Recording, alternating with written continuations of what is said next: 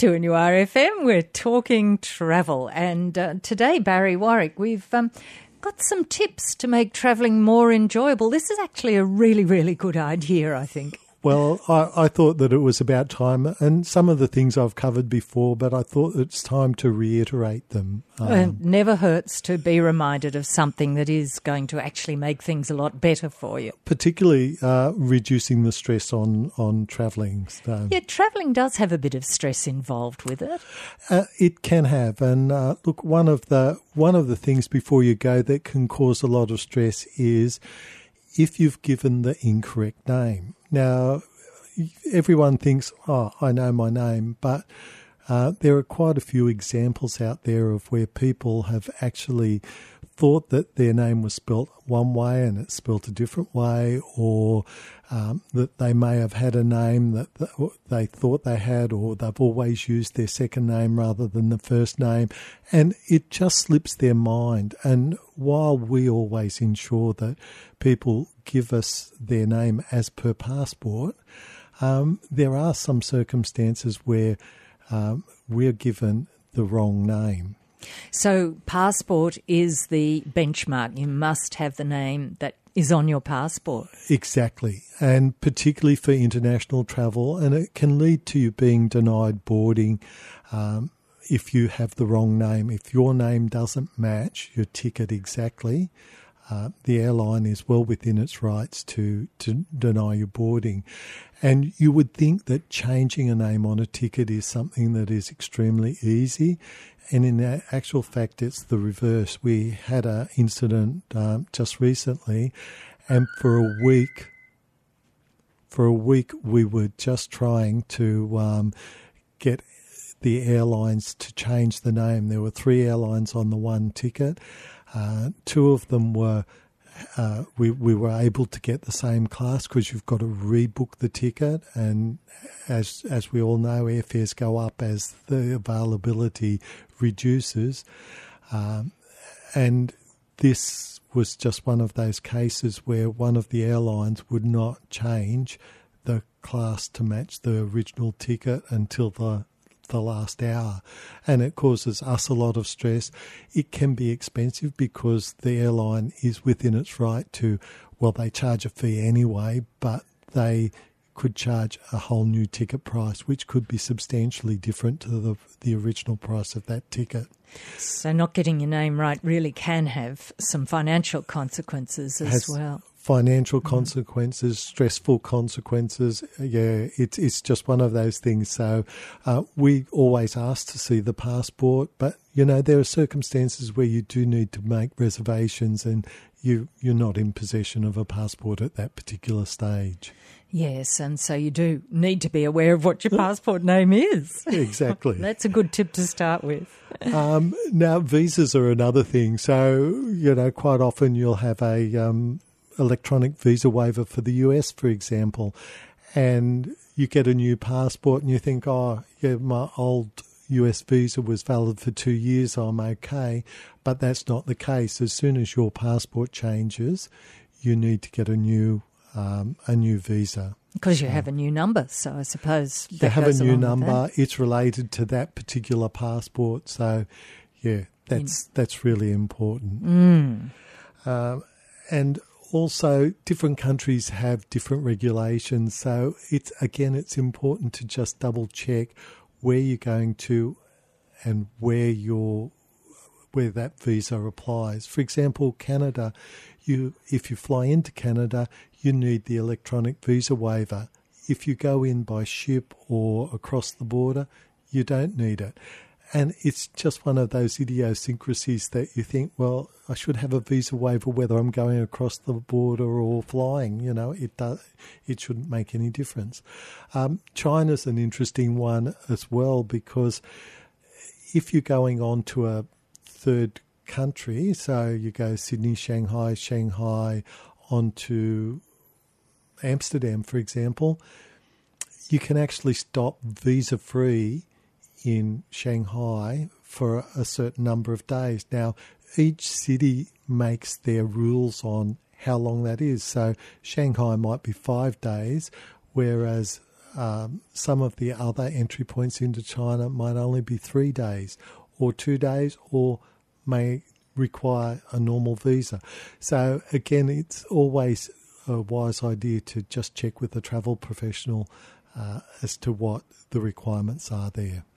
And thinking about visas, sometimes Australians don't need a visa if they're staying less than, say, 90 days or 60 days or something of the sort. So everything is different, isn't it? It is different. I mean, technically in Europe, when you enter the European Union, because it's the one border entry, you can stop 90 days without a visa. But over that, then the requirements are different. You then have to either register or get special permission to stop that extra.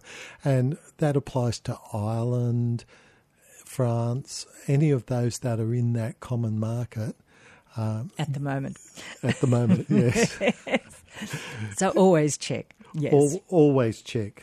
2NURFM's Talking Travel. And Barry Warwick today is helping make our trips a little bit easier by just paying attention to, well, I suppose a lot of things to do with passports, making sure you get the details of certain things right. That's right, Jane. And even if you've got a passport, I know most of us do look after our passports, but sometimes the passport does get a little bit ratty. Just make sure that your passport, the information page, is in good condition, because, again, you can be denied boarding if that is damaged in any way. And there's a little strip in the centre of the passport which also can't be damaged. So that's the electronic thing, isn't it? The electronic thing that helps identify you and everything. So, again, something that's really important, particularly these days with the self-image reading at the airport or self-customs. Yes, getting yourself through. And it's also a good idea just to take either on your phone or photocopies of passports and documents, any of your visa letters as well, so that you have those if you need them. A double up, so to speak. A double up. Yeah. Insurance is also another thing that is really quite important. And there was a survey done recently of people that hadn't taken insurance, and it was because about 20% of them just purely forgot to get their insurance, and yet it's one of the most important things that you can have for your trip. And sometimes you need to just make sure that the insurance covers your needs too, don't you? A lot of fine print to read. There is a lot of fine print, and I know we have the tendency to think, oh, that'll be right, that'll cover, but that's not always the case. So not all insurance policies cover the same things. Yeah. No, each one is different. And for example, I know a company that has two separate policies under their or separate named policies under their banner. One of them will only cover motorbikes up to 250 cc's, and the other one will cover any motorbike. So again, it's a specialised thing, but just anything that's a little bit or that stands out for you that's a bit different should be double checked. Other things that you should do is just to make that travel experience a little bit more stress-free, is you've got to be flexible, because sometimes things just don't go the way that they were supposed to. You know, your plane may be delayed, which may cause problems the other end.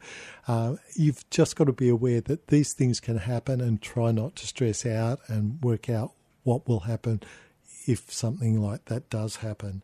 So following that on, if you are on one airline doing two legs of a journey, if the first one is late, is that then their responsibility to make sure you get your second leg of your journey?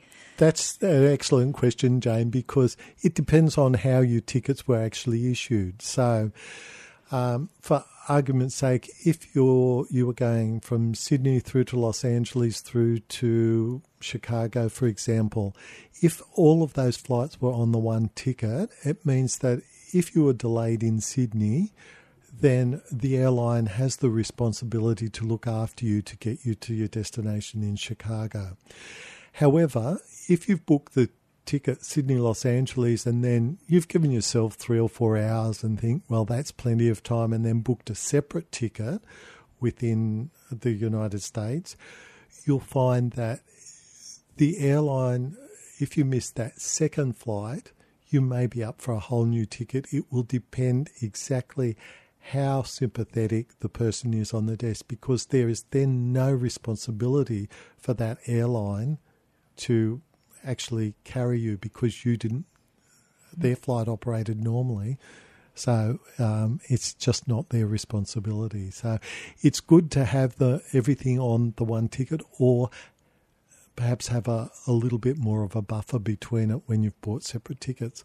Another thing is that when you have an international ticket from Sydney, your luggage is included on any subsequent flights that are on that ticket. But as soon as you buy a separate ticket, particularly in the States, you then have to pay for baggage, which is an additional cost. That's worth knowing. Yeah. Look, some other things that you should always do is carry medication and electronics.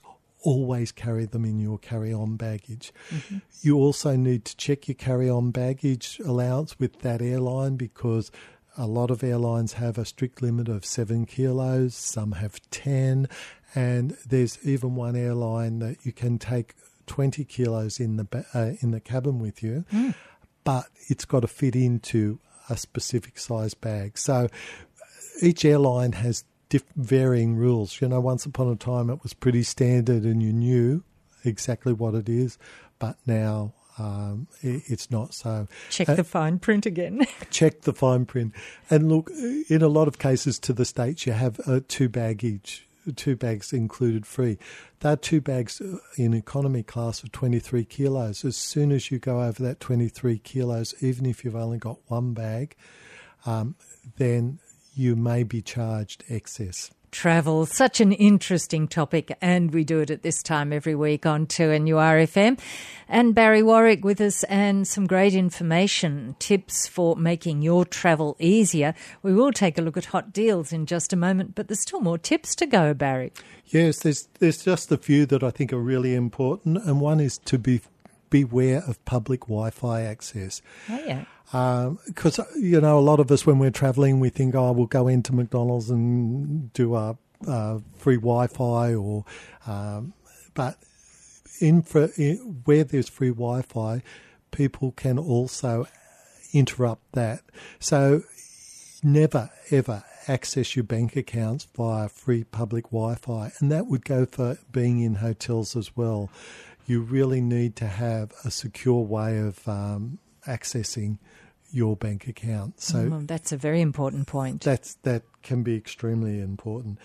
The other one is that you should always alert your credit card company to the fact that you're travelling, because quite these days with fraud being so prevalent, if you have a transaction in another country and they're not expecting you to be there, that transaction may not go through, and again it can lead to a very embarrassing situation at a hotel desk. And of course that's a safeguard for you. If somebody has got your credit card details and uses it in a country you haven't told them about, I suppose they can be onto that as well. They certainly can. Look, I had a fraudulent entry on my credit card the other day, and it was from someone that had booked accommodation in Japan from Serbia, changed the email. So it's really quite easy to be done, and I can tell you that changing credit cards is a big hassle. The other thing is to have separate sources of money. So don't all carry all your sources of money in the same place, because if it gets stolen, it can cause a lot of issues. Always have a backup somewhere, and presumably somewhere else on your person. Yes, well, not necessarily even on the person. Even if you leave it in the safe in the hotel room, just so that you know somewhere or other you've got another form of payment available. Always good. Yeah. Now, some hot deals. I'll make this brief, Jane, but look, a lot of the 2020 river cruising, Canada and Alaska, they're out now, and there's lots of deals if you make bookings early. So some of those you're not tied into. Other companies tie you in immediately, but it's time to look now if you're thinking about going to 2020 to get the best deals. Okay, so cruising is up there again, as always. Yep, that's right. Well, that's great. Thank you very much, Barry Warwick. And we look forward to talking travel again next Friday after the 1 o'clock news on 2NURFM.